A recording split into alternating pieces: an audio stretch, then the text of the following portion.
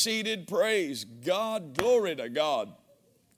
I want to ask you very quickly, if you would, to open your Bibles to the book of Revelation. Revelation 22. And we're going to open with some verses today that will bring to bear what he wants to accomplish in this particular gathering. So I'm releasing my faith for the utterance. I can sense the anointing on me now and the anointing on the ears to hear. You know, I heard the Spirit of God just say something to me just now when I said that. He said, there's a number of people whose ears are tingling. I believe that manifestation is actually going to start happening in the room. If it hadn't already, something super, you're going to be like, what's that? And it is an anointing coming on your ears. You know, Satan never does anything that he created. So if in the last days they're going to heap to themselves teachers having itching ears, then it means there's a drawing of people whose ears are bent toward a voice. And it's impossible for the enemy to have more attraction than the resurrected Lord of glory. I'm telling you, I believe with all of my heart, Spirit of God just said to me, people need to get ready. Don't think it's strange. There's going to be a supernatural, tangible, physical manifestation. And many of you are going to experience it when we get under the anointing, and your ears are just going to start to tingle. Heaven is opening the ears. I believe that with all my heart. And Father, we thank you for it. So we thank you for utterance, Father, and the word of the living God will not return void. In Jesus' name. Hallelujah. I want to get situated here because if you saw and understood and really had any idea what the Spirit of God had been saying to me, you'd realize that in these few minutes we've got to do as expeditiously as we can and accurately as we can what he wants for this gathering. Because even though there's the consummate will of God for all people and his plan for the planet, there are also things that happen in the life of each individual. Let me just say it this way, that in our lives, we recognize that even the great psalmist David, prophet, priest, and king said, teach me to number my days, that I might apply my heart to wisdom. So we understand that an anointing can come upon us to accomplish something great. But I want you to hear what I'm going to say. It's a twofold supernatural work. And what I mean by that is, God visited him by a vision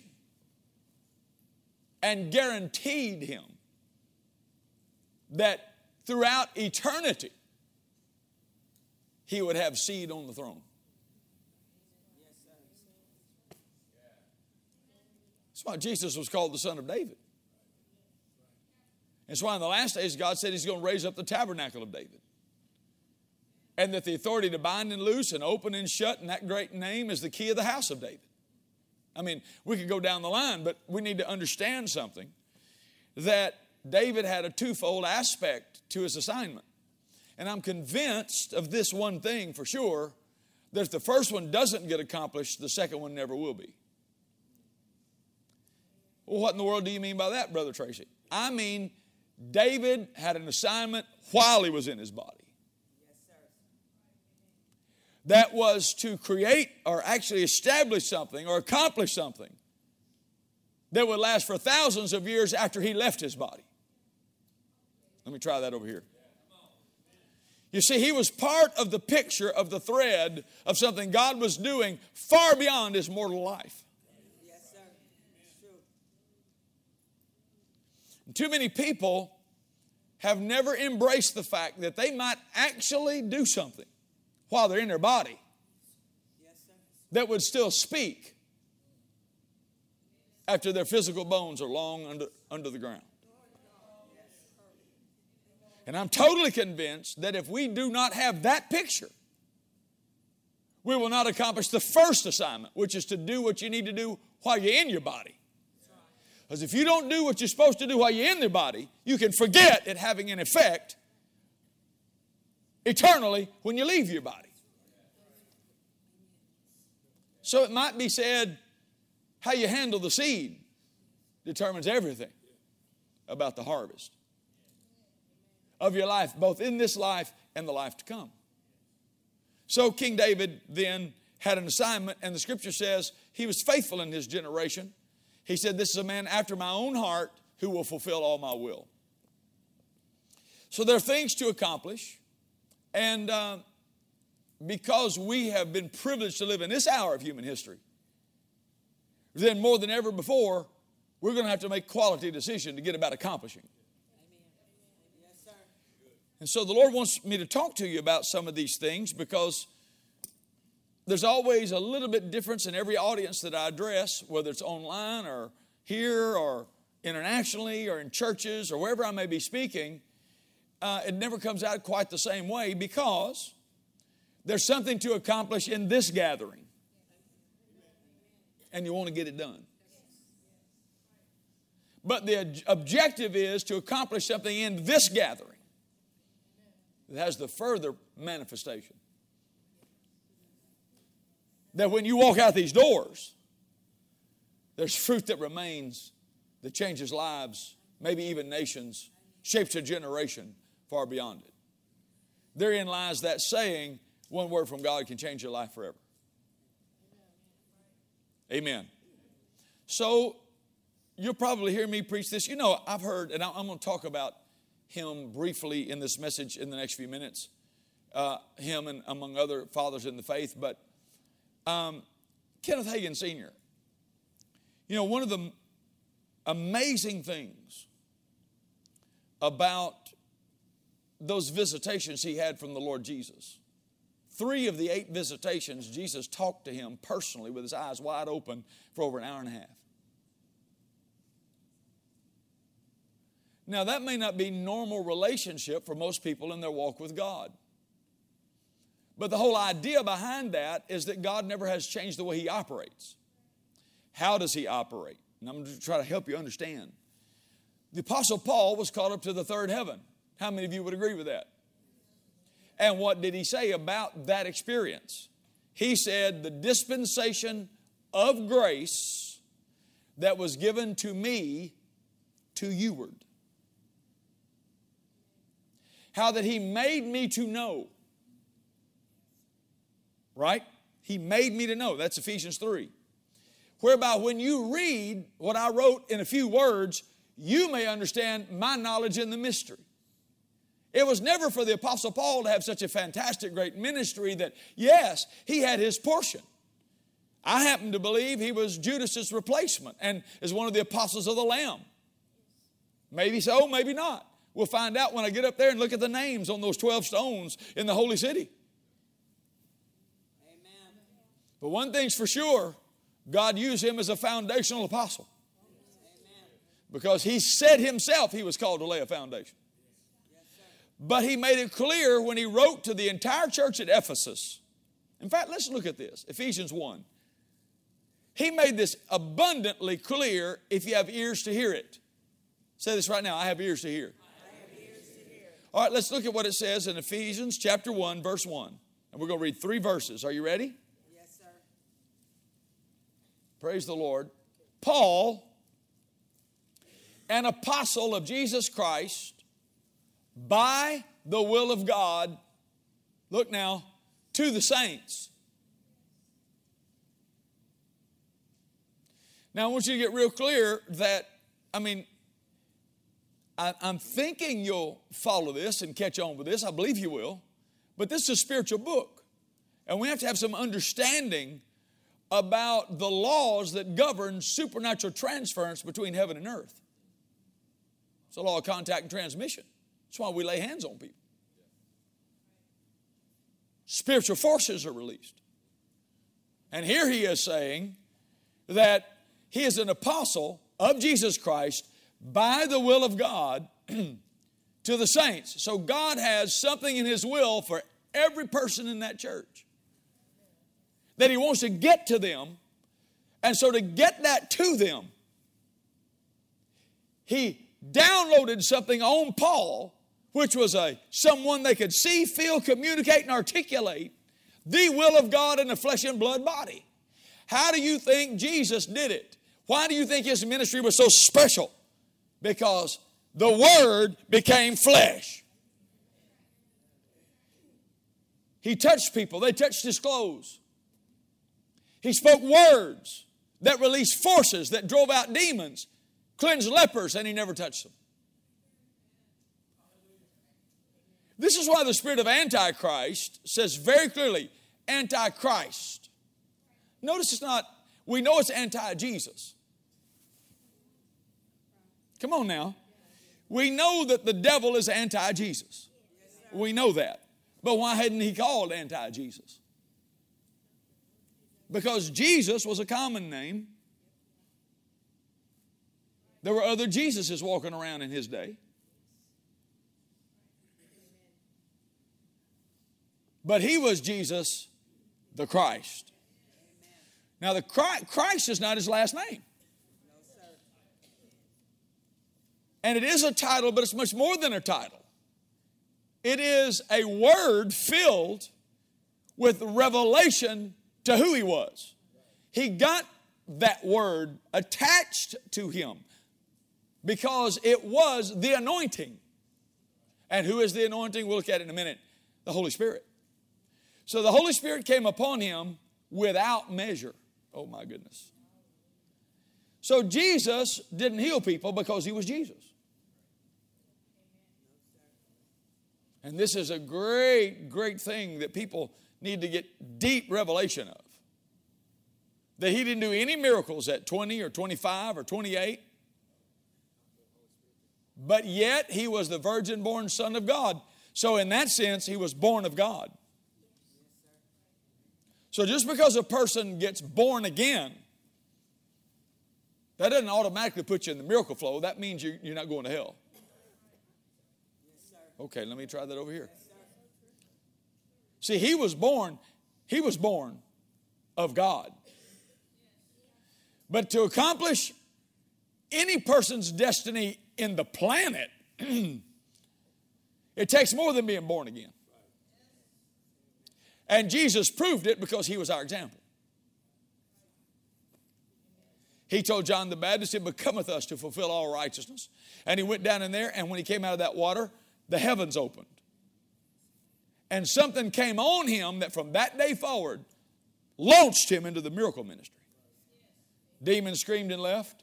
Blind eyes opened. Deaf ears opened. The maimed grew body parts back. Lives changed forever. Water turned into wine and fish and bread got multiplied. The laws of nature yielded to him as he walked on water. And they got translated. Hello? Yes, sir. Are you here? Yes, sir. That means all of that happened in Jesus' ministry because he was filled with the Holy Ghost. I want you to get very, very clear that Jesus, the Holy Ghost did not follow Jesus around in ministry. Jesus followed him.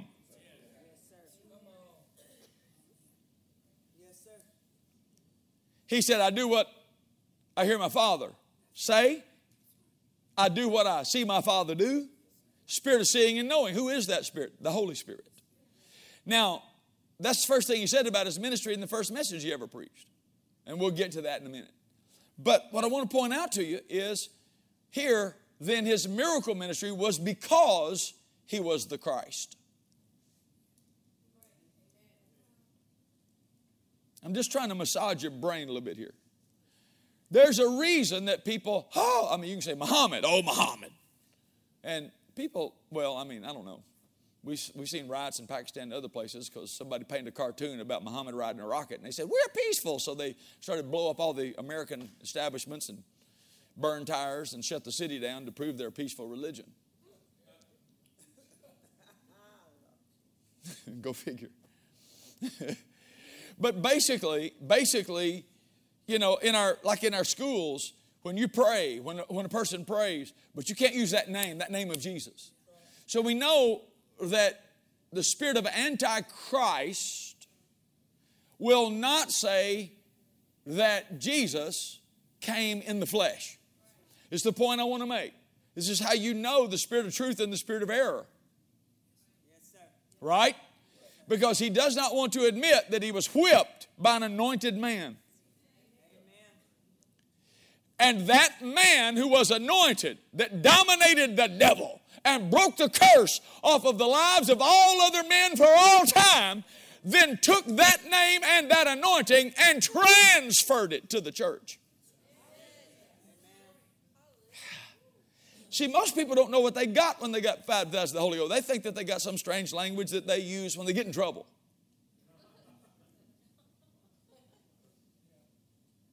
They have no idea that when you and I, when we receive the baptism of the Holy Spirit, we receive nothing less than the miracle mantle of the ministry of the Lord Jesus himself.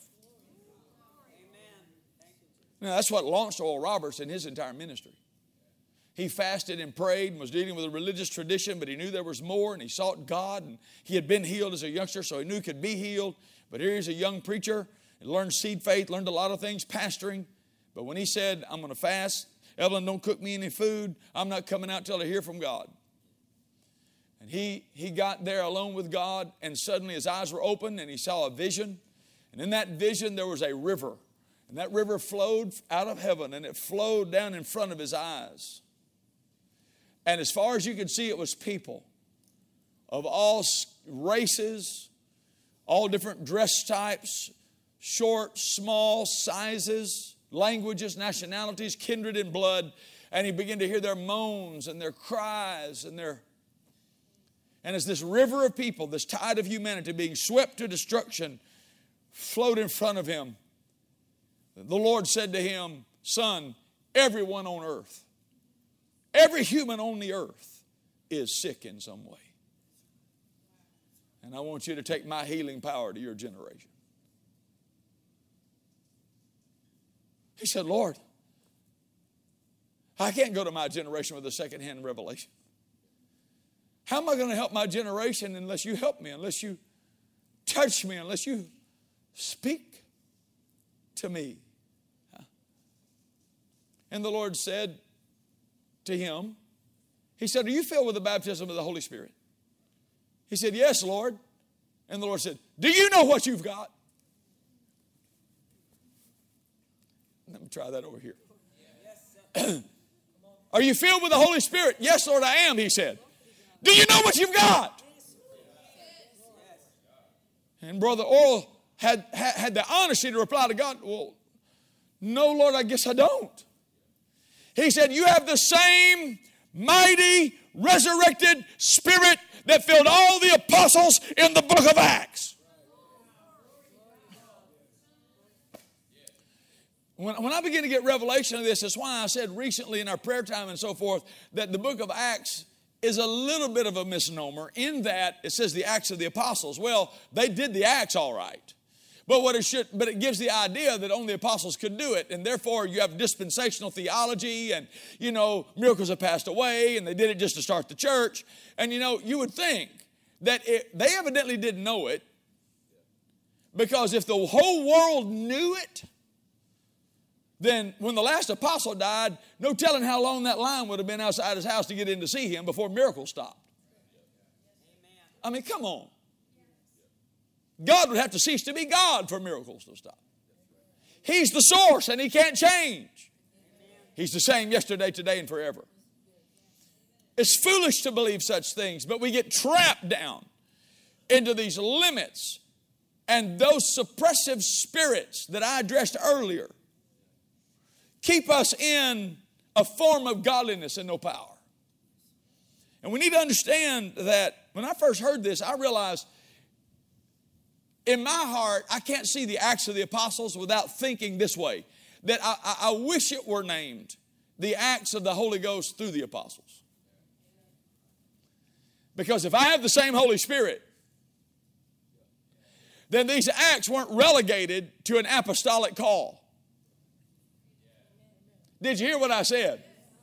Now, I love this because I want to show you a verse here, and we'll cut to the chase with Ephesians 3, and I'll expedite where we're headed. But go with me to Acts chapter 10, verse 38. Hallelujah. Now, I know I'm in teaching mode, and I'm going to back up and teach, but, I feel the preach could be coming on here. Glory to God. Amen. Now, I want you to look at this. This is how God did it. If you and I are going to function under any level of the anointing, you need to pay close attention to this verse, because this is the how God does it.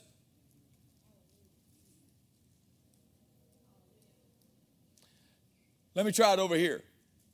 You need to really pay attention to what this verse says, because the Bible tells you how God does it.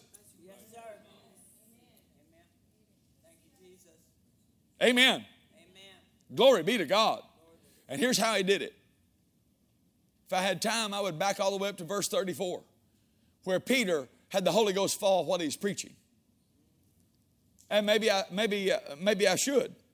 Because this is Peter preaching at Cornelius, who had an angel appear to him to send for him, and the whole house of Gentiles, and a Roman centurion is sitting there waiting, which I happen to believe is the same centurion that built the synagogue for the Jews. Amen. Out of his own pocket. And so when the angel said, your alms, your prayers and your alms have come up before God as a memorial. Well, that's why the angel was able to come through the portal and visit this man and save his whole household and open the Gentile world, because of his seed offerings. He wasn't born again. He was outside the covenant. He was a Roman centurion, a military soldier of Rome, an Italian, of the Italian band. And yet, he, out of his own pocket, paid for and erected a synagogue for the Jewish nation. Now, whether it's him or not, it very well could be the same centurion where Jesus spoke the word only. Yes, sir. Now follow me here, because I'm trying to get to something, but I can see something that so few people know, because they don't know the Bible well enough to synchronize it. But you got to remember that the centurion never saw Jesus. You say, what? No. It said he came and felt. No, that's not what the Scripture says. The Gospels tell us that the first thing he did was send elders. And they went out there to entreat him to come to my house, and Jesus is on the way, right? Then he sent another messenger, said, you know what? No, you don't have to follow these guys back to my house. That's not necessary. I am a man under authority, having soldiers under me. I say to one, go, and he goes, to another, do this, and he does it, right? Yes, sir. And come, and he comes. He said, speak the word only. Jesus said, I hadn't found this kind of faith in all. Huh? Now, if you read it, you'll see in Luke, I believe it's Luke chapter 7 of the account, it says that the elders came to Jesus and said to him, they're pleading his case. They said to him, he's lying at the point of death. Would you come heal his servant, which is like a son to him? And he's worthy that you should do this for him. He hath built a synagogue for our nation.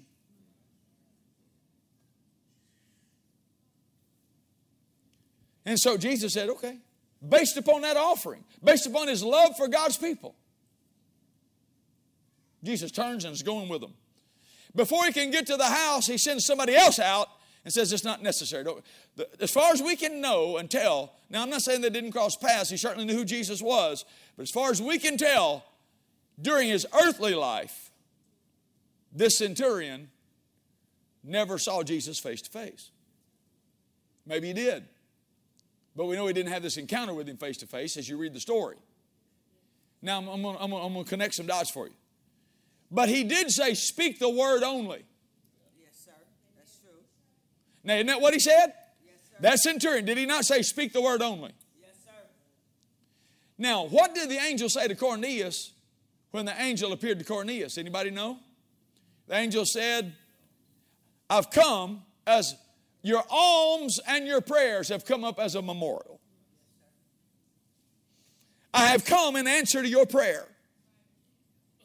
Well, if he followed Jesus' ministry, you know good and well he followed the ministry and what was going on in Jerusalem and all the miracles after that. So he's crying out, people are being saved. People are being born again. They're saying Jesus is alive. Yes, sir. And so he's crying out to God, what must I do to be saved? You can hear it. You can see it. And God's doing a double miracle here because he's taking Peter in this moment by the Holy Ghost through an angelic visitation and the falling of the Spirit. He's taking him from a national ministry to an international ministry overnight. Because for whatever reason, Peter can't get the religion out of him to take the step. Are you hearing me? 10 years after Jesus said, go to the whole world, and he was filled with the Holy Ghost, he was still preaching to the Jews. And it took a divine, God could have sent for James or John, any of them could have given them the story about salvation. Any of them could have led them to the Lord. But the angel specifically said, call for Peter. Because this was as much a miracle for Peter as it was for Cornelius. I mean, it blew Peter's whole ministry up. Because he has a vision on a housetop. And in an open vision, he sees clean and unclean animals. And he falls into a trance. He was hungry. He wasn't specifically fasting.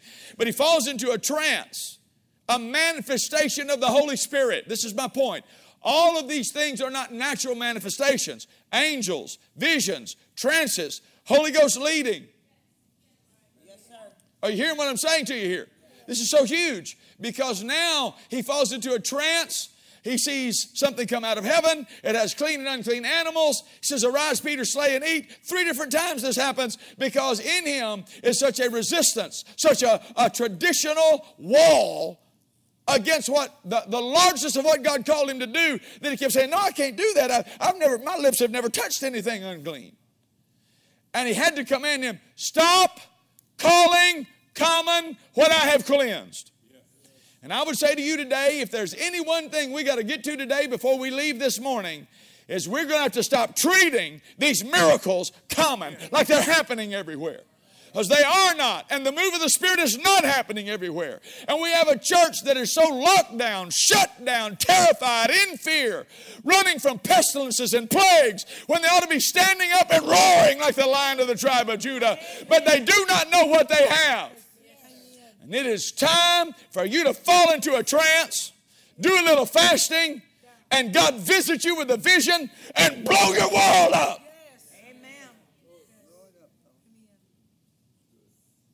It's time for you to get out of your national thinking to the worldwide launch of what's on your life. What I mean by that is not everyone's supposed to go run around the world and preach crusades, but you're a part of this end time world events. And you have a supernatural role to play, and it's not going to get done unless you fully do your part. Are you listening to me? All right, now, so Peter leaves. And then the Spirit speaks to him. Behold, 3 men seek thee. And bang, bang, bang, the knock comes on the door. And he says to them, because the angels told Cornelius where he was, and he sent 3 men. Right? And by the time the vision ends, Peter comes to himself, and he's still on the rooftop. And bing, bing, bing, bing, bing, they're knocking on the door. And the Holy Ghost says, 3 men seek thee. Go with them, nothing doubting. Just whatever they ask you, go. And they asked him to come, nothing common, nothing unclean. I don't touch anything that's not God's the seed of Abraham. And the Spirit of God had to tell him, because they're going to ask him to do something that he hadn't been able to break for 10 years. Are you hearing what I'm saying? Because they're about to ask him to come inside the house.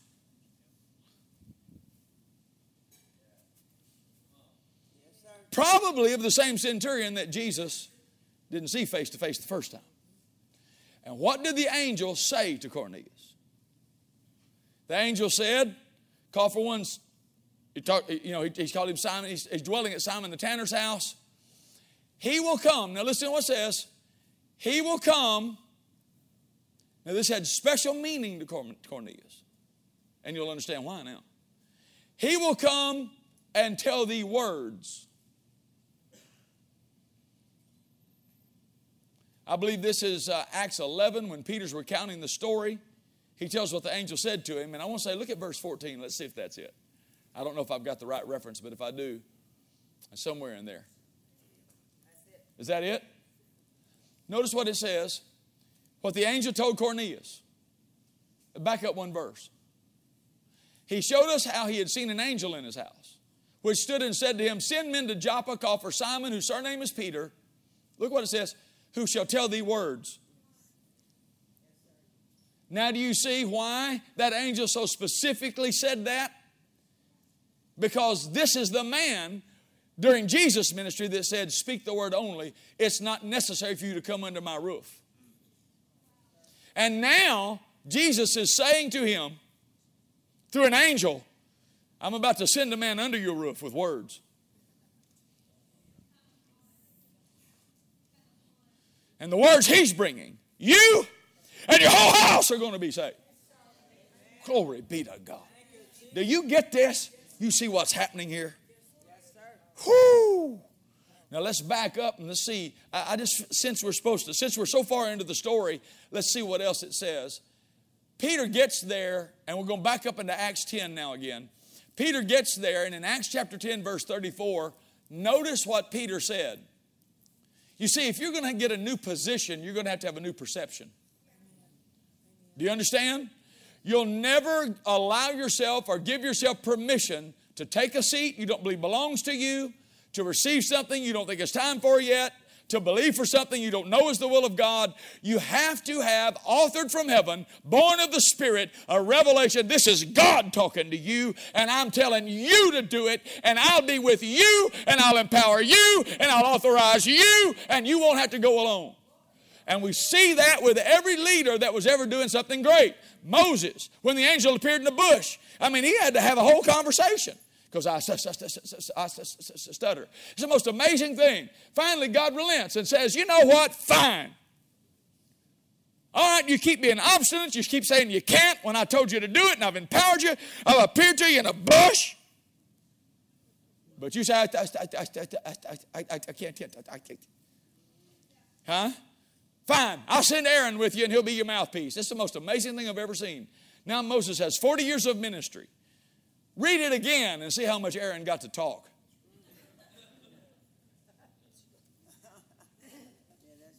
I'm going to send Aaron as your mouthpiece. He only did that to get Moses bumped off a center. He never intended Aaron to talk for him.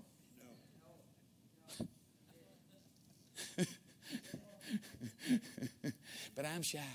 I'm not a preacher. You just don't understand. No, I understand. I understand you're self-possessed, but God's going to bump you off center.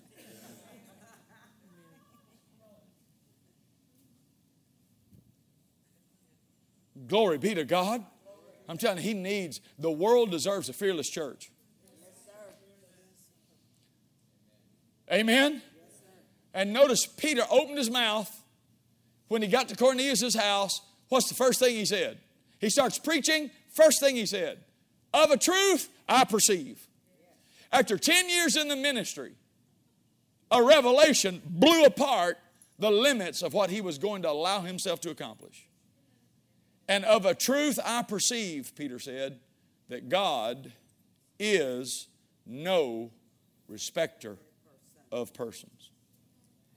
Now that one statement meant that what he's about to do and what God's about to do through him as an apostle comes on everyone in the house.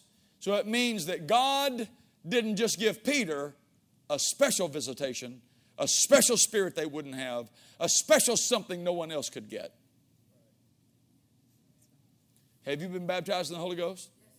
Do you have any clue what you've got? Glory to God. Now notice what it says now. See the colon there? Look at verse 35. But in every nation. How many nations? He or she that fears God and works righteousness is what? Say right now, I am accepted in Him. That means you have already been positioned to experience what the house of Cornelius is about to experience. Glory be to God. In him, your house can have the same thing we're about to read.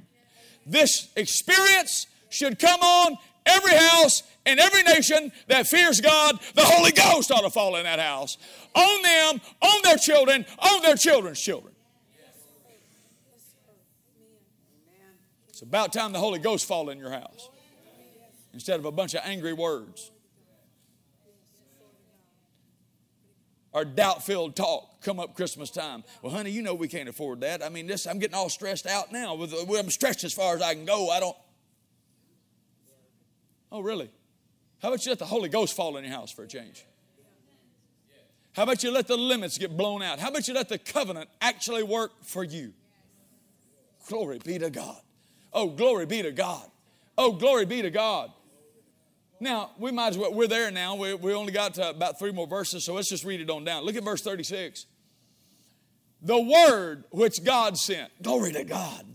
He said he'll come and tell you words. The word which God sent. God sent this word to Cornelius' house. Woo, God sent a word. Who's the word that God sent? He's about to say Jesus is the word God sent. See, the word became flesh and dwelt among us. God sent the word. And it took on a form of fleshly humanity. And the word which God sent unto the children of Israel. Glory to God. He came preaching peace. That's shalom. Nothing missing, nothing broken. Wholeness can be achieved. I've broken the curse. And the kingdom of heaven is at hand. The word that God sent to the children of Israel preaching peace by Jesus, the anointed one. He's Lord of all. That word I say you know. So he's telling all these Gentiles, they've already heard this. But now that word is sent to Cornelius' house. Now, what you've heard about is coming to your house. Oh, glory be to God. Oh, glory be to God. That word I say you know, which was published throughout all Judea, began from Galilee after the baptism which John preached. How God, say this is how he did it. Oh, this is how he did it. How God anointed Jesus of Nazareth with what? How did God anoint Jesus? With the Holy Ghost. Now look. How God anointed who? Jesus. With what? Holy Ghost. Well, when did the Holy Ghost come upon him? How old was he? He's 30 years old. Came out of that river. That's when the Holy Ghost came on. Would you agree? Yes, sir. I'm about to blow your religious mind right smooth out of the water. You think Jesus was anointed with this anointing because he was Jesus. And at Christmas time is a good time to talk about it. He was destined to be king. He was sent to be king of the world. Savior of the world. But the Garden of Gethsemane, if it proves anything, it proves he had a choice. So did John the Baptist when he walked up to that. Because John the Baptist said, I'm not worthy to touch your shoes. And he said, allow it to be so. Submit yourself for righteousness' sake. Do what I'm asking you to do. Which the moment Jesus told him to do, the worthy one told John to do something John was unworthy to do. Which made him worthy to do it because the worthy one told him to do it. Now that's what you need to understand. You're going to carry something you're unworthy to carry. You're going to handle a power you're unworthy to handle. You've got a spirit living inside of you you're not holy enough to house. But seeing as the righteous one called you righteous, and the holy one called you set apart and holy, seeing as how the worthy one said you're accepted and worthy, that makes you everything he said because he sent a word into this house. Now he sent a word to your house. Tell it, this house. And I'm going to let the Holy Ghost fall in this house. Y'all not getting this yet, but you will.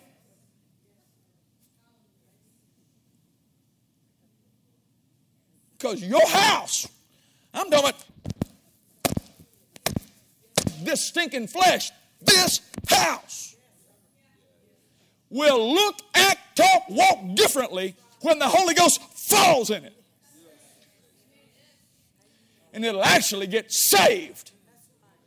Instead of coming and going from church and acting like a heathen and begging God for repentance on Sunday morning.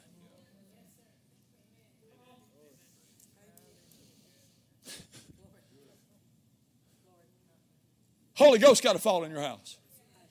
I said the Holy Ghost got to fall in your house. I said the Holy Ghost is going to have to fall in your house. I think the biggest thing that keeps people from allowing the Holy Spirit to fall in their house is because they see themselves so unworthy.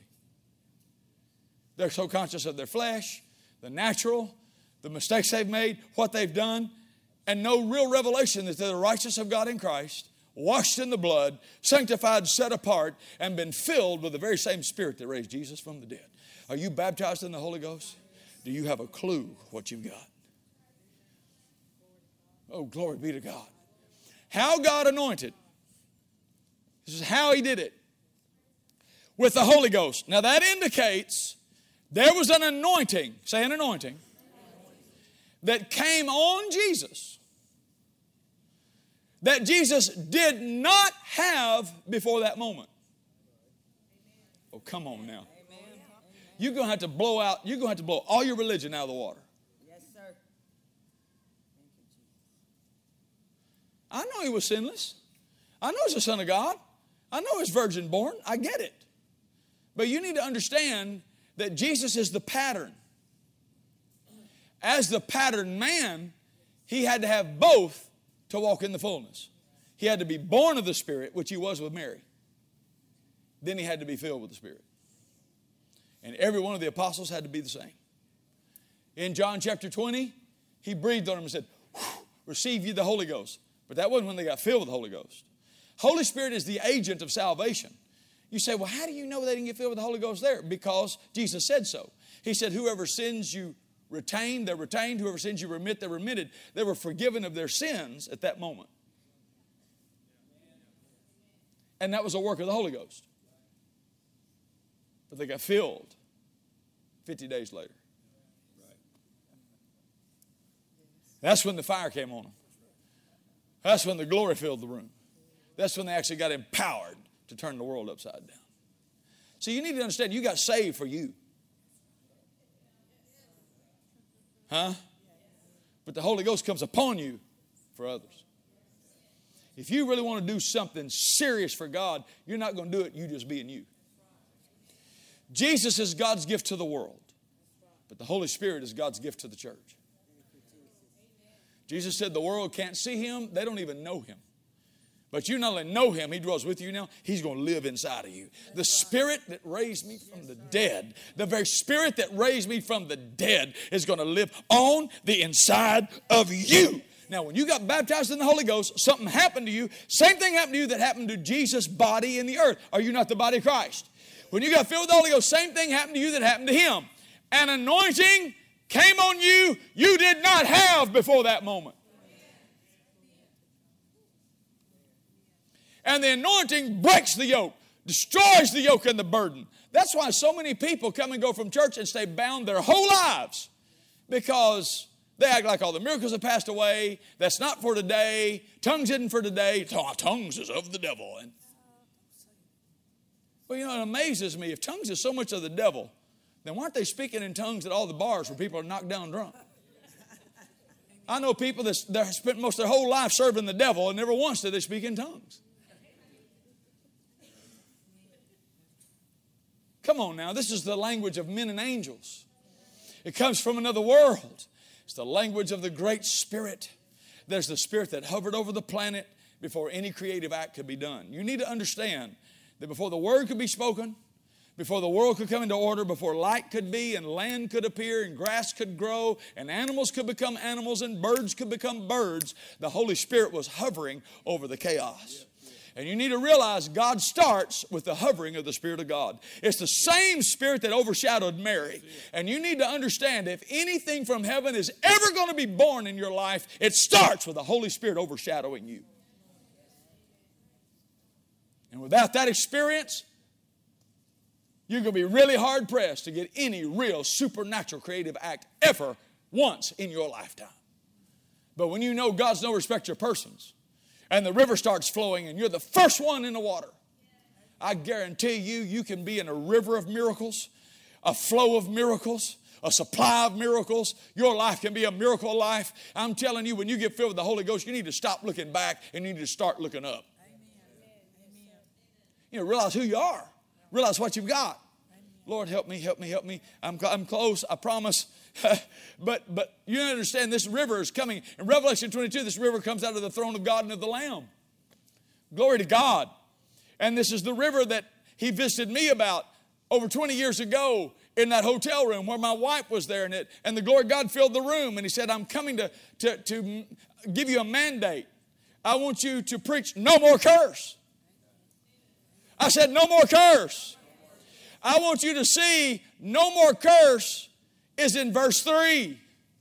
But he said, he showed me a pure river of the water of life, clear as crystal, proceeding from the Lamb. The trees, their fruit, the impact, the healing, the restoration, all comes out of the river. The river is the source of no more curse. I said, the river is the source of the life of God as he has it and experiences it that he wants to transfer to you. It's the river where the life is.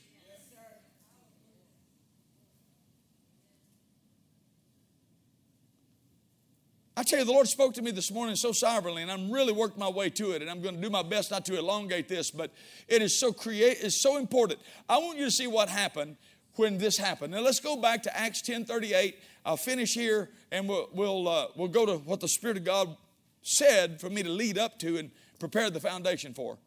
Notice what it says here in Acts 10:38. How God, this is how he did it. Well, how's he going to anoint you? Same way.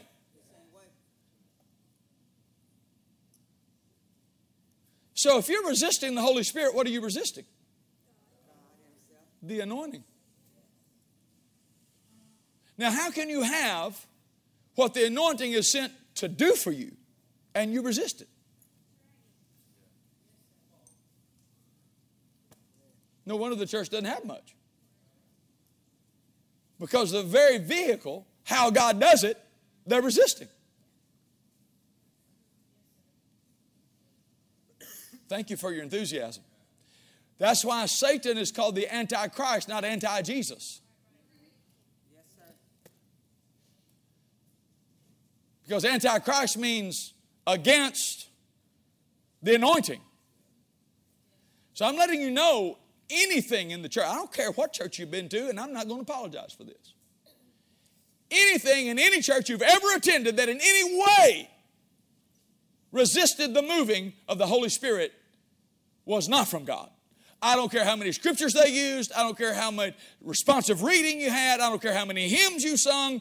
I don't care how long or short the service was. I don't care how many good people attend there living moral lives. There is nothing that's come across any Christian pulpit ever in history that resisted God's Spirit that was anything other than the Antichrist spirit.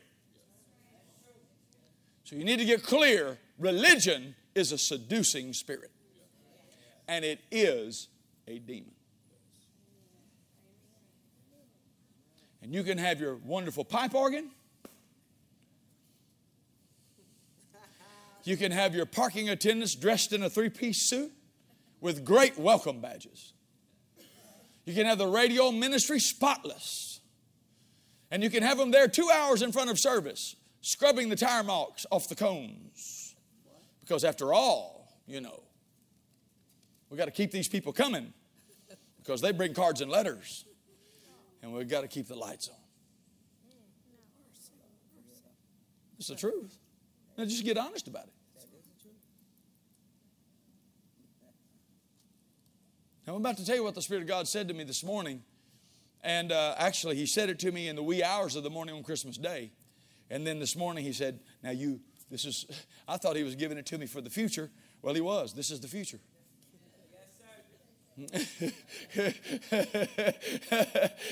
Now look what it says here. So he says, he went about, now look, how God anointed Jesus of Nazareth with the Holy Ghost and with power, who went about doing good and healing all. So God calls it good when all are healed. God's going about healing everybody. He sure is. That's what he said to Oral Roberts. Every person in the whole world is sick in some way. I want you to take my healing power to your generation. Now notice, all that were oppressed of the devil. That means sickness is the oppression of the devil. It is not to glorify God. It is not a gift from God. It is not something that God gives you to prove your patience and stamina and put you under trial so you can win in the end and have some great testimony. All that does happen, but that is not the purpose of it. That's the enemy's doing. Yes, sir. He's trying to kill you, and most people don't even believe their way out of sickness. They just get a mercy miracle. Because God loves you so much, He's not going to let the devil take you out early. And you say, well, how do you know that? Because I've talked to too many Christians. Been in church 20 and 30 and 40 years and have almost no faith for the supernatural. So I know when they got a huge diagnosis, they didn't just like snap their fingers and start believing God. But He is so merciful. Because even when we're not covenant keepers, He is. But in this hour of human history, I wouldn't rely on that if I were you.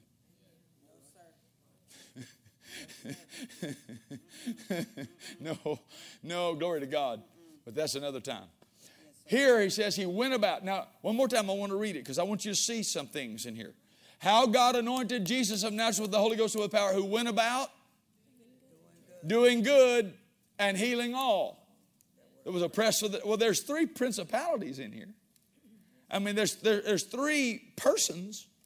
The Trinity's in this verse. How God anointed Jesus with the Holy Ghost. The Father, Son, Holy Ghost. Can you see that? Yes, sir. Who went about doing good. That's after a colon. See, everybody's automatic assumption is Jesus is the one that went about doing good. But if Jesus was the one who went about doing good, healing all, how come He didn't heal all when He was 28? Oh, come on now. If Jesus is just doing it because He's one special piece of human flesh that is the only one that can do this. Are you hearing me? Then how come He didn't heal everybody when He walked in town when He's 25? Or what about when He was 12? I mean, He was just as much the Son of God at 12 when He was answering their questions in the temple. Because He wasn't the one going about doing the healing. He started going about healing after God anointed Him. Oh, come on now. With the Holy Ghost and with power. Thus my point, Jesus did not lead the Holy Spirit around in ministry. The Holy Spirit led Him. And I'm going to prove it out of Luke 4:18. When Jesus stood up to preach, now understand, I can feel it right now. Some people are getting a little bit uncomfortable. Because they think I am bringing Jesus down some. No, not at all. Not at all. Not at all. Not at all. Holy Ghost is the Spirit of the Lord. Holy Spirit on Him is the Spirit that made Him Lord. We're talking about the Spirit that made Him Lord. The Bible says in 1 Corinthians 12, no man can say Jesus is Lord except by the Holy Ghost. So the moment we start yielding to the Holy Spirit is when He finally becomes our Lord. Okay, I'll try that over here. The day, I'll know when He's your Lord, when the Holy Ghost starts moving and you're the first one in the river. Because He's your Lord, so you want to follow the Spirit of the Lord. And where the Spirit of the Lord is, there's liberty. But as long as we're sitting back on our blessed assurance, waiting and seeing, He's not Lord, He's Savior. He's Santa Claus, you know. Every so often He comes bringing a gift.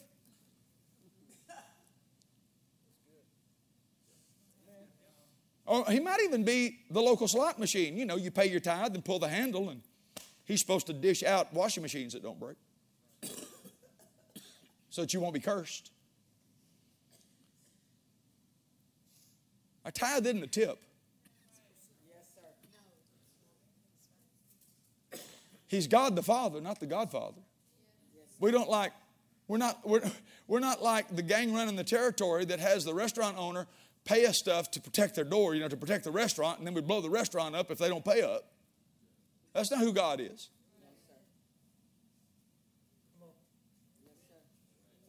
Huh? It's an honor. It's a worship. It's an essence of who we are. It's right off the top. It rebukes the devourer for our sake. It's the umbilical cord to the covenant of prosperity. It says everything about who we are, that He is the source of everything we have, everything we'll ever be. Glory be to God. And do you want more than 10%, God? Do you need me to build a house for the orphans? Do you need me to be a part of getting that car? Maybe I can sow into that project that that person's been believing for a car. I've been so blessed, Lord. That's what you'd say. I've been so blessed. I've been so blessed. Are you listening to me? I've been so blessed. How could I afford to live one more day taking a breath and not be on the generous side of life? Oh, glory to God. Holy Ghost, you'll find is a giver, not a taker. Oh, glory be to God. Oh, glory be to God. That's why He's called a gift. All He knows is giving. Glory to God. That's all He knows. That's who He is. He is a gift. Praise God. And so the who is really important in Acts 10:38.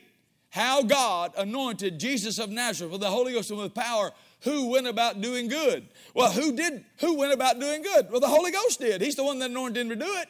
So the Holy Ghost led Him. So the Holy Ghost was moving. Like He was moving over the world, the Holy Spirit was moving. And when Jesus did what He said for Him to do and acted out what He saw the Holy Spirit and showed Him to do, a power came. A power that wasn't on His ministry at 28 years of age.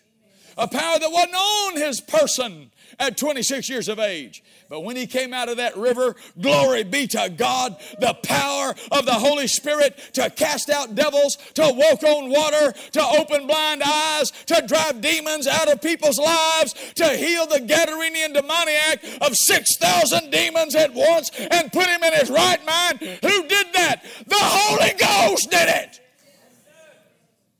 And you have that same Spirit living inside of you. So who went about doing good and healing? Well, God did. Who went about doing good and healing? Well, Jesus did. Who went about doing good and healing? Well, the Holy Ghost did. Because they're three in one, and they all have the same will. They all have the same mind. They all have the same purpose. But Jesus, the Son, became a man and showed men you can do none of this without the Spirit of God on your life. That's the point. That's the whole point. Is He didn't do His miracles as God. He did them as a man. Anointed with the same Spirit that's on your life right now.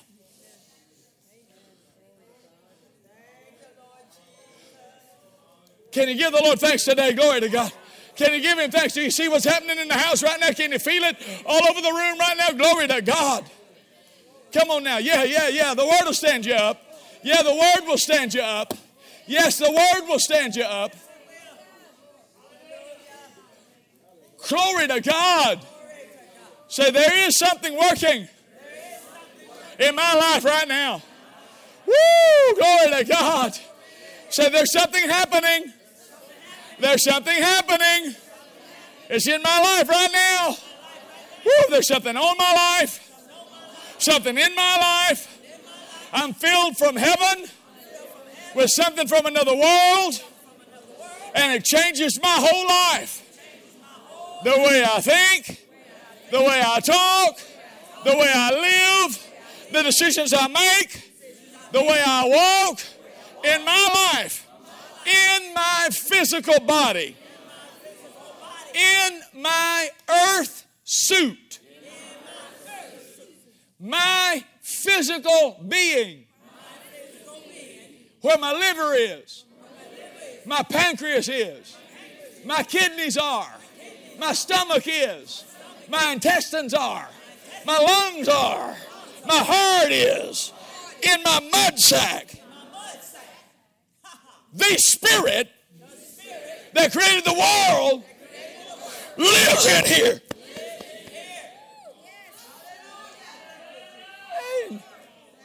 No way is sickness going to take this mud sack out.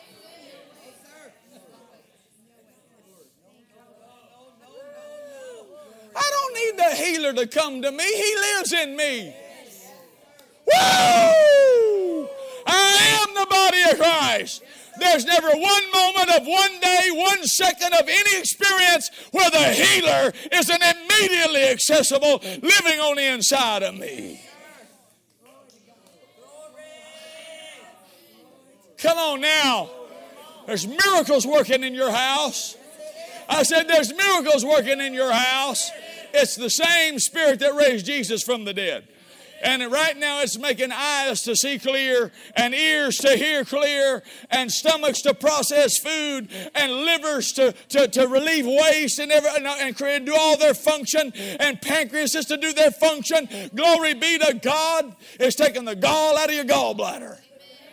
It is the blood of the Lamb that's hitting you from the top of your head to the soles of your feet. It's resheathing your nerves. It's restoring your ligaments and tendons. It's adding moisture to your bones. It's healing the marrow of your bones. Glory be to God. Glory be to God. Glory be to God. Glory be to God. The healer, the deliverer, the forgiver, the Savior, the King of glory is in the house.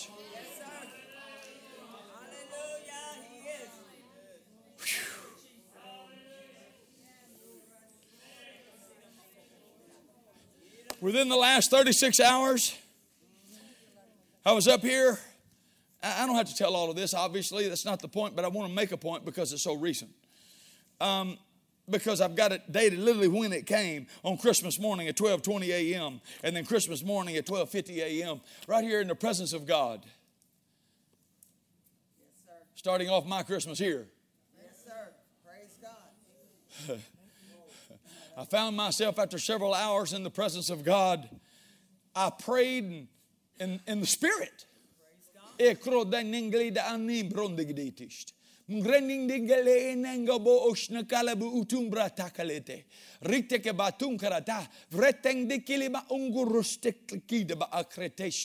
Oh, my. Until finally, it just flushed up in English. Then I got some understanding. Now, he talked to me about a lot, which I don't have time to get into today. But I heard myself pray out more than anything else. It came out in English. So the Holy Spirit, praying through my spirit, cried this out in a language that I didn't learn, that wasn't articulate. And I cried it out. I said, Lord, and I didn't even say Lord. I wrote down what came out of my spirit. More than anything, I heard myself say it in English. I wrote it down later, a few minutes after I kind of came to myself. I want to be in your perfect will. Amen. Yes, sir.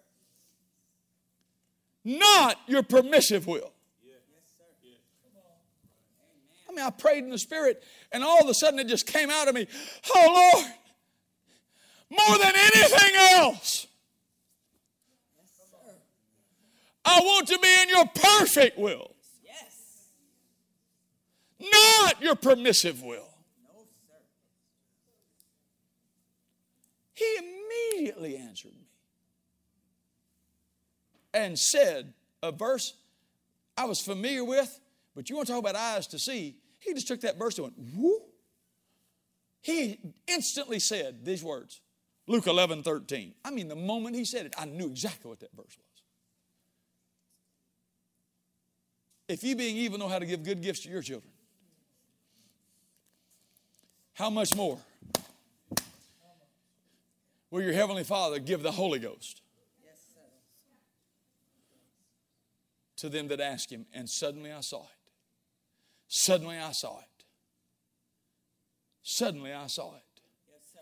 His highest will for your life is that you would be completely and utterly immersed in, led by, controlled by, completely surrounded by, not considering any other source, leader, voice, avenue, thing, option. His will, His perfect will, is that you be constantly being filled daily, hour by hour, with His great Holy Spirit. Because when you get the Holy Ghost, you get every other gift heaven has.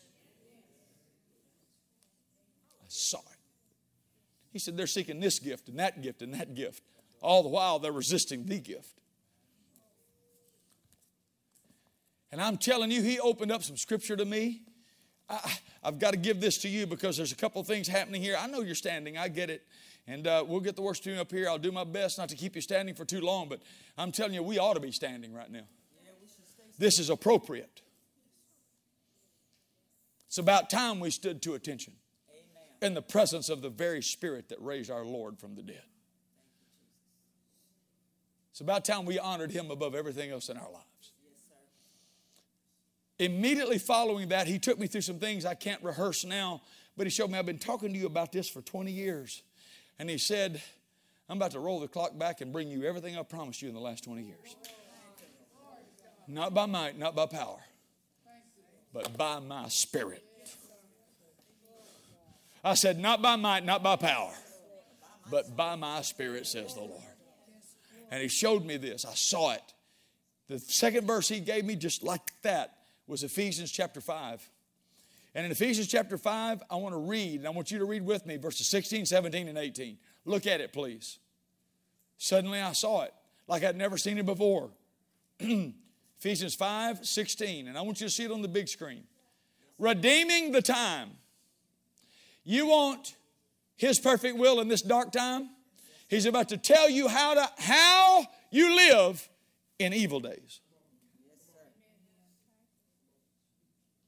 Redeeming the time because the days are evil. Wherefore, look now, don't be unwise, but understand what the will of the Lord is. Remember what the Holy Ghost prayed out of me? Lord, more than anything else, I want to be in your perfect will, not your permissive will. He said, then don't be unwise. Understand what the will of the Lord is. Verse 18. And suddenly it opened up. Those are not separate verses. No, so they're not. He is not saying in verse 17, don't be unwise now in evil. You need to know what God's will is. And then another instruction coming after that. Now don't be drunk now. Be filled with the Holy Ghost. No. He's telling you in verse 18 what His will is.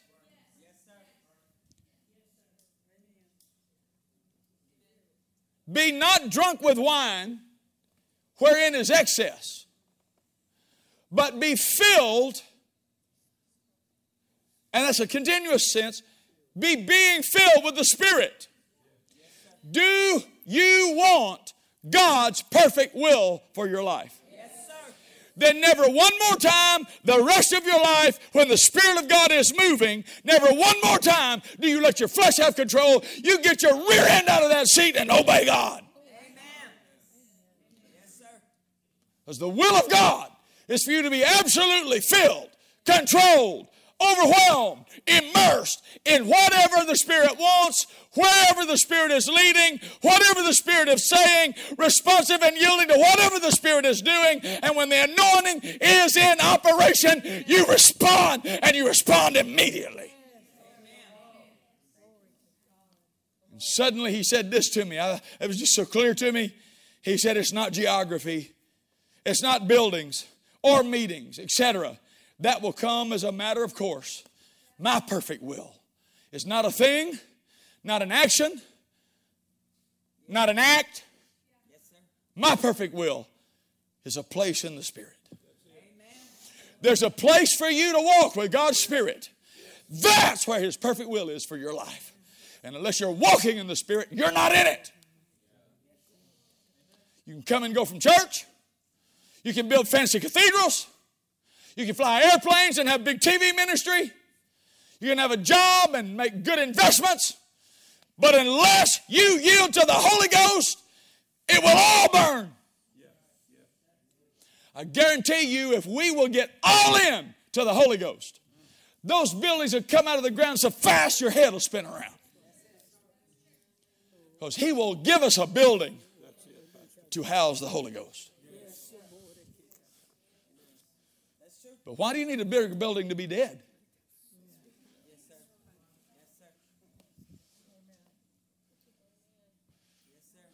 The world's already dead. Why is He going to send a dead voice to the world?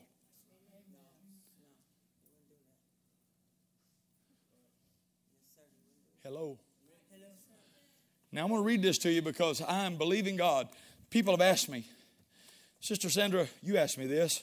You had a Christmas party with your, co-workers, I guess. And they opened some gifts and you asked me about it. I told you it wasn't a 15-second answer after service, So I'm not saying this for your benefit. I'm just going to say, if you got an answer and something you need answered after a Holy Ghost meeting from this day forward, when I say amen, don't hit me right here before I step off the stage. If we want to talk about those things, we'll talk about those things later. And I said, it's not a 15-second answer. There is an answer, but it's not a 15-second one. And her heart's cry, I'm sure partially pulled over into this because she wanted to know. What do I say to these people that say, well, it's okay, and Jesus turned the water into wine and all that? Well, Miss Sandra, in the Spirit, praying on this stage, I got your answer, and I got everybody else's answer. What am I supposed to say to these people that live lasciviously? What am I supposed to say to these people that say social drinking is okay? What am I supposed to say to these people? You want me to let you know? You read these verses. New International Version. Do not get drunk on wine, which leads to debauchery. Now this says excess. Do a little Greek study. New Living Translation. Don't be drunk with wine because that will ruin your life. My. Berean Study Bible. Do not get drunk on wine, which leads to reckless indiscretion. New King James. Do not get drunk with wine. That's dissipation. See, when you go to the world on something, to get intoxicated, you're supposed to be, the whole idea is when you get drunk, you act different. Because you're full of something. That's the whole idea. You make different decisions. You do dumb stuff. In fact, stuff you do, you don't even remember doing. Well, when you get frozen in the Spirit, you'll come out of the Spirit and say, where was I? And I guarantee you, there ain't no high like the Most High. And the Holy Ghost will do in a moment what an alcoholic life 5 lifetimes couldn't produce. I'm telling you by the power of Almighty God, the idea here is you want my perfect will, says the Lord, then you consistently get intoxicated with the Holy Ghost. That's right. Amen.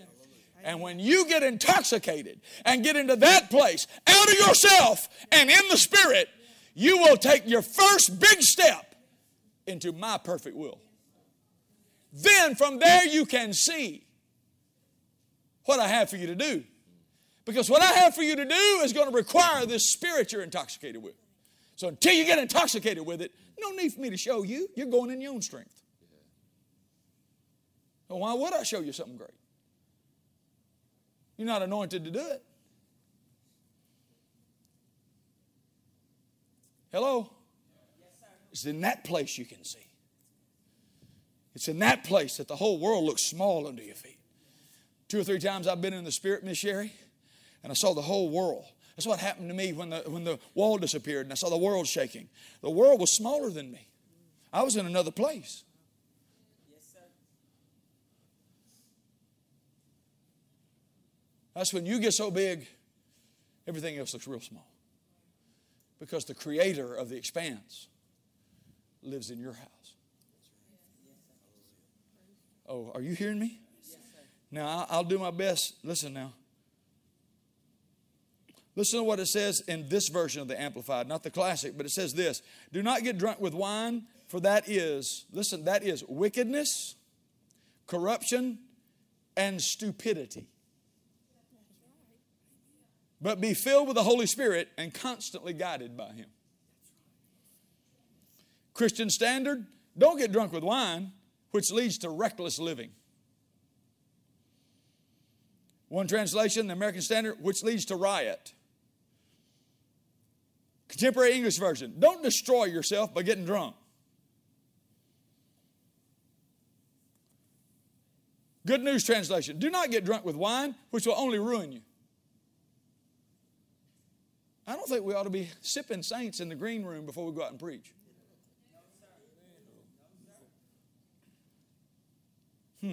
Interesting. Listen to the International Standard, Brother J.D. Stop getting drunk with wine, which leads to wild living. The Liberal Standard Version says, do not be drunk with wine, in which is wastefulness. Weymouth's New Testament, listen to this. Do not overindulge in wine, a thing in which excess is so easy. See, that's what happens to people. Well, it's okay for me to socially drink. Oh, really? It's okay? Because what you just did is open the door to make all kinds of sin really easy.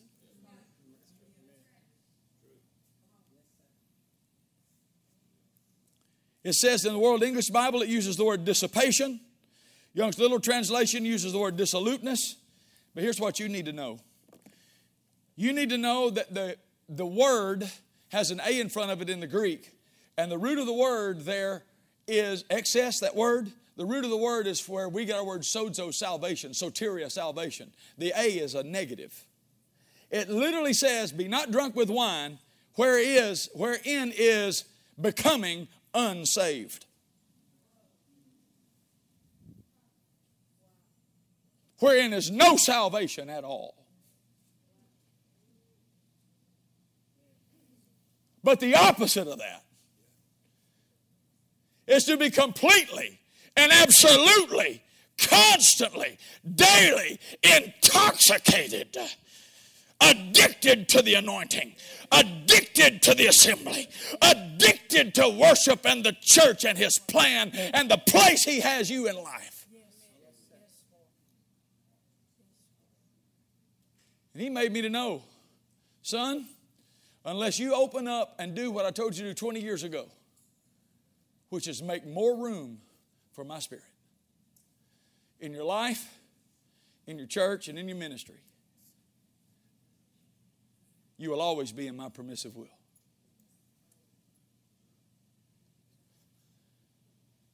He talked to me in Miami, Florida. Listen to me. Here's what I'm going to do, and I'm going to do this on purpose. This is very purposeful at this moment, so please be seated. I have a stock of prophecies here that I've gone through in the last 36 hours.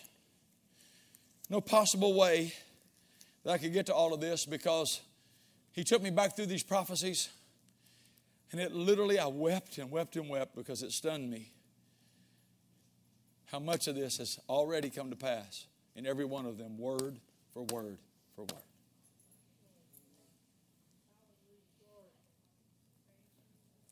He's been talking about us about this for over 20 years.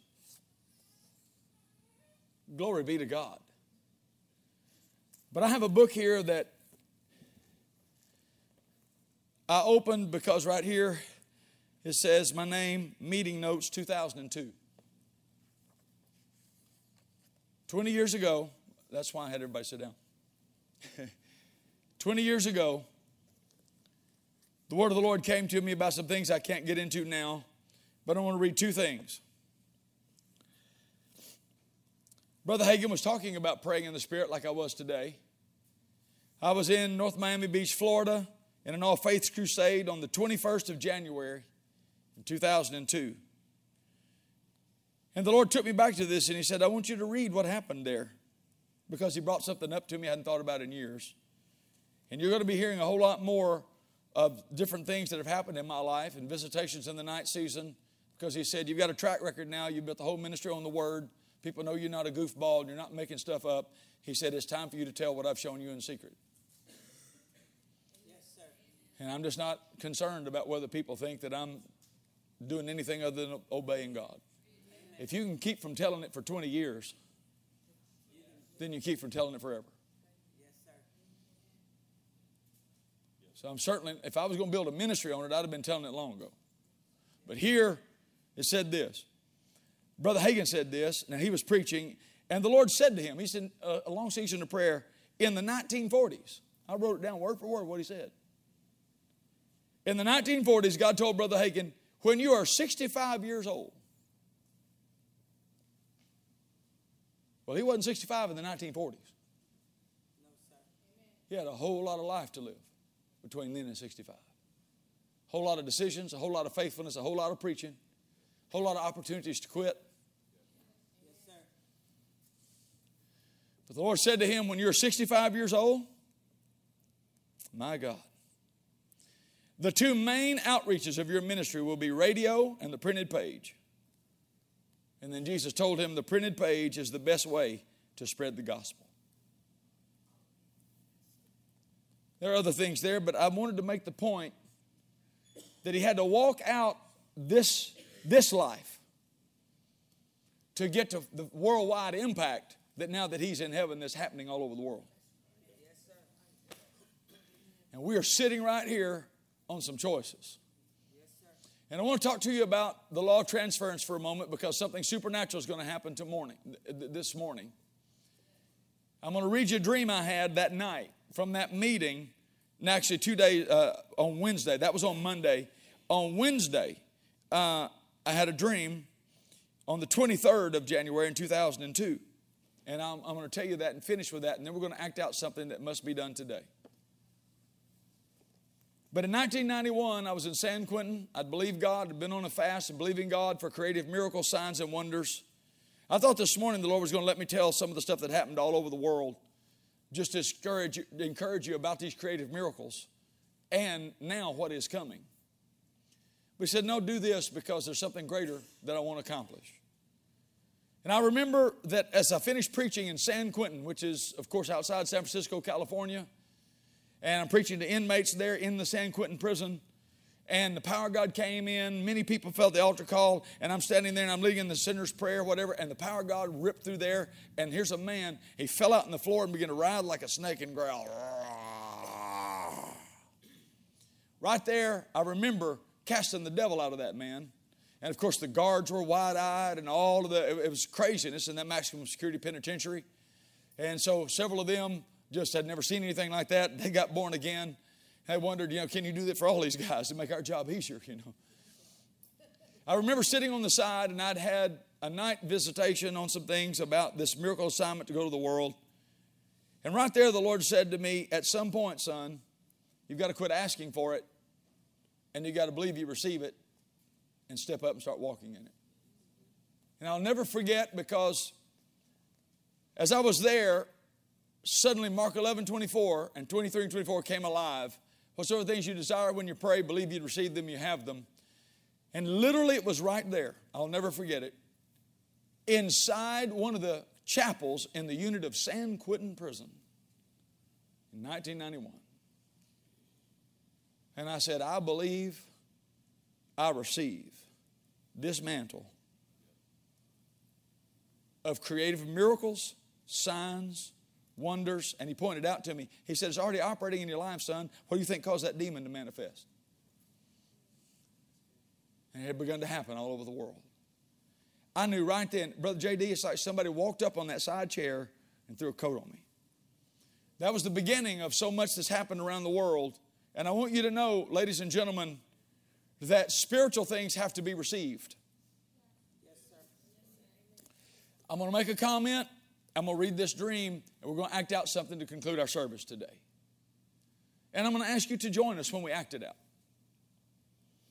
But the comment I want to make by the Spirit of God is, there's been no one used of God throughout Scripture history that when oil was poured on them, first the Spirit of God didn't come upon them to do that job. It didn't matter if it was a king. It didn't matter if it was David. We see it with Jesus. In Luke 4:18, the Spirit of the Lord God is upon me. He hath anointed me to. All ministry starts with the Holy Ghost. Spiritual things get transferred. God told Moses, call Joshua out. Do it in the presence of all the people. Lay your hands upon him, he said, and put some of your honor on him. And when he did, it says that the Spirit of the Lord came upon Joshua from that day forward. Something got transferred. He did the same with the 70 elders. And the Spirit that was on Moses got distributed because he couldn't carry the whole load. He couldn't get the job done by himself. So the Spirit came off of Moses, and it came on those 70 elders. Are you hearing what I'm saying to you? Jesus did the same with his disciples. He transferred to them. Behold, I give unto you power. Over all the power of the enemy. Glory be to God. No thing shall by any means ever be able to harm you. He said, I'm going to send you by 2 and 2 into the villages and the towns and the cities, whether I'm going to come. For behold, I saw Satan falling as lightning from heaven. He told the disciples, tarry in Jerusalem till you be endued with power from on high. There's a transference. We see it with Moses and Joshua, Elijah and Elisha, Jesus and his disciples, and throughout the Word of God by the law of contact and transmission, which is why the Bible says you lay hands on no man suddenly, lest you be a partaker of their sins. You don't put your anointing on someone that's being filled with wine. It'll lead them to their ruin. It'll blow their life up. Why? Something real and supernatural is transferred. Today, there's something that this person doesn't know the Lord spoke to me. You'll understand in a moment, but I need to read this to you. That night in that meeting with Brother Hagin 20 years ago, I was visited in the wee hours of the morning. And in a dream, in a night season, I was sitting across the table from Brother Oral Roberts. And I began to understand what God said to him in a greater measure, because we were talking about ORU, Oral Roberts University, and Brother Oral's ministry in this night vision. And I quoted to him the prophecy God gave him. And the phrase that I've written down here that I remember quoting was, and their work will exceed yours.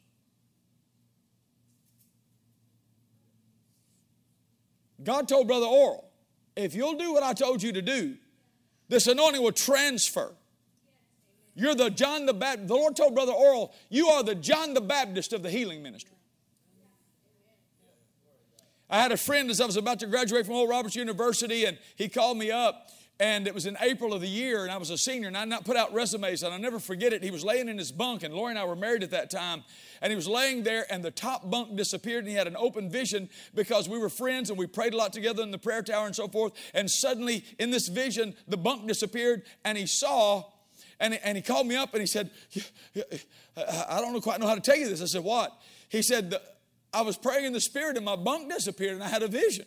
And he said, and it concerned you? I said, really?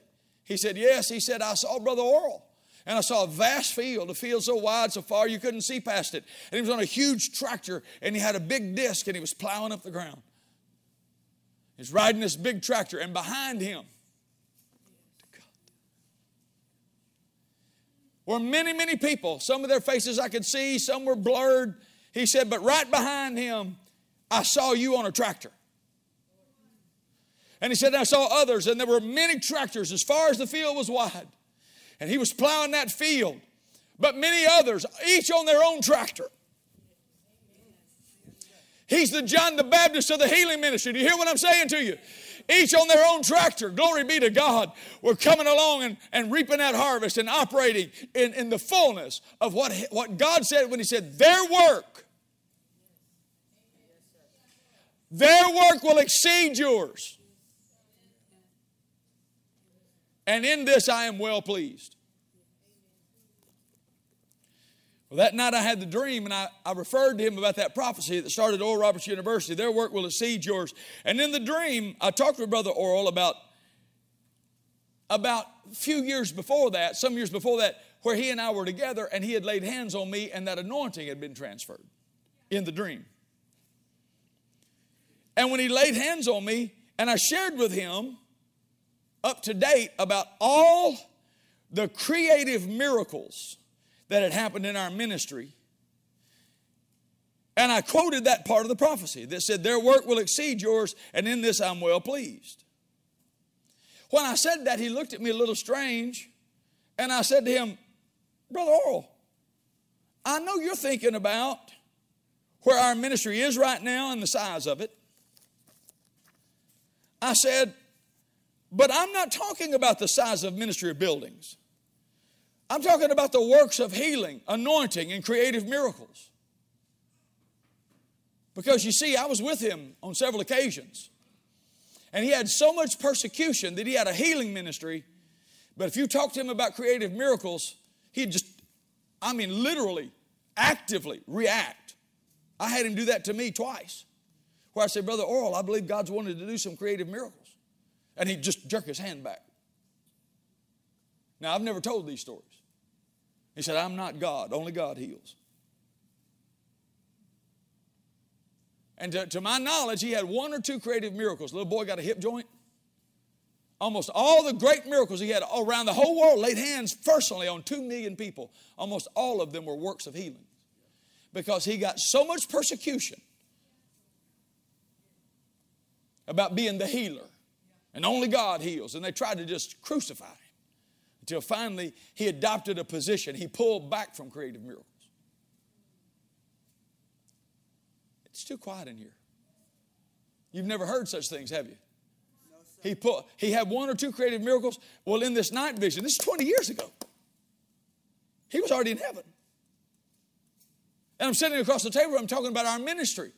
What we're to do to follow in that anointing. How he laid hands on me and transferred it to me. And I said to him across the table 20 years ago in a night vision, I said, Brother Oral, I'm not talking about size of ministry, amount of buildings. That's not what I'm talking about. I'm talking about the works of the ministry. Their work will exceed yours. I'm talking about the anointing, creative miracles, and works of healings. You paved the way, but God is going to begin in these last days to do so many great miracles of apostolic proportion, it's going to boggle the mind of humanity. Across that table, I said to him, I'm not talking about that. People measure by that. I'm talking about those works.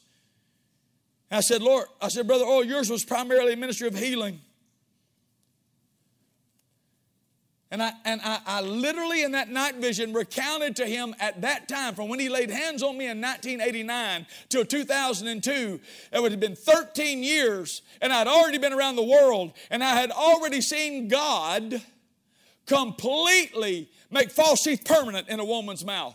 I'd already seen God destroy titanium screws and rods, and people get their backbone again, and there's no reason or relative nature. How did this disappear? This is medical hardware that's inside a person. I've seen God do it again and again and again. I've seen God absolutely blow through the field in Vietnam, and 400 leaders just go like he mowed them down, and all of them get up that didn't even believe in miracles. There were 32 CMA preachers.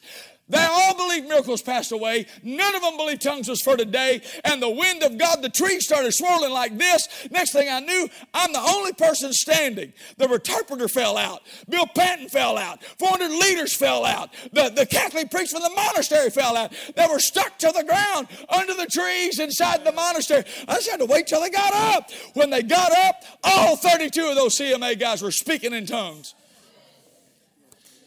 A tumor completely disappeared. Bill Panton got healed on the spot.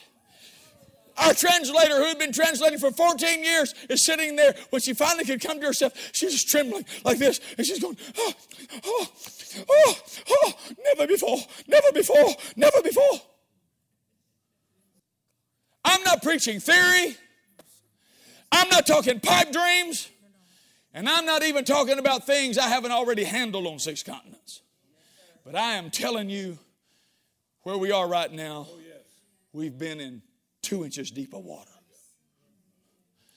The Lord said to me in 2022, the maimed are going to start beginning to be made whole.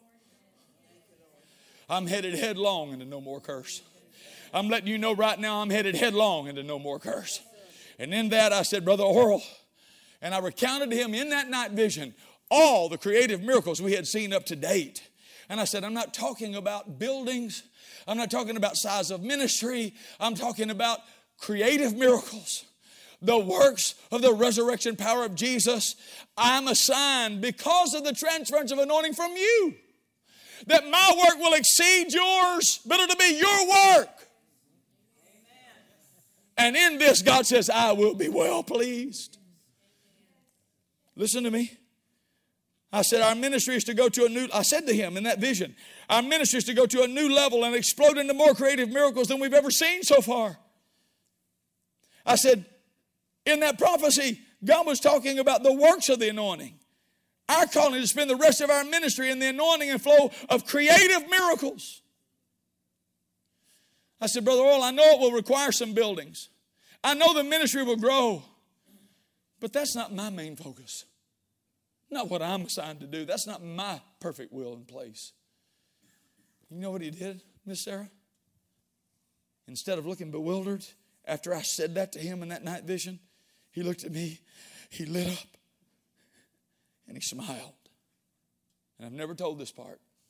He reached across the table and laid hands on me a second time. As I look back right now, the last 20 years of fighting hell and high water, everything the enemy could throw at you to keep you small and obscure, I know now it was to keep us out of that place. Not out of those buildings, not off television, out of that place in the Spirit. More than anything, Lord, I want your perfect will for my life. Not your permissive will. The buildings will come. In fact, they'll come this year. Worldwide television already come and going to explode 10 times. Maybe 50 times. All that is a pickup truck. Just a vehicle for God to prove He's alive, Miss Sarah. Everyone in this whole planet is sick in some way. You've been filled with the Holy Spirit. Do you know what you have?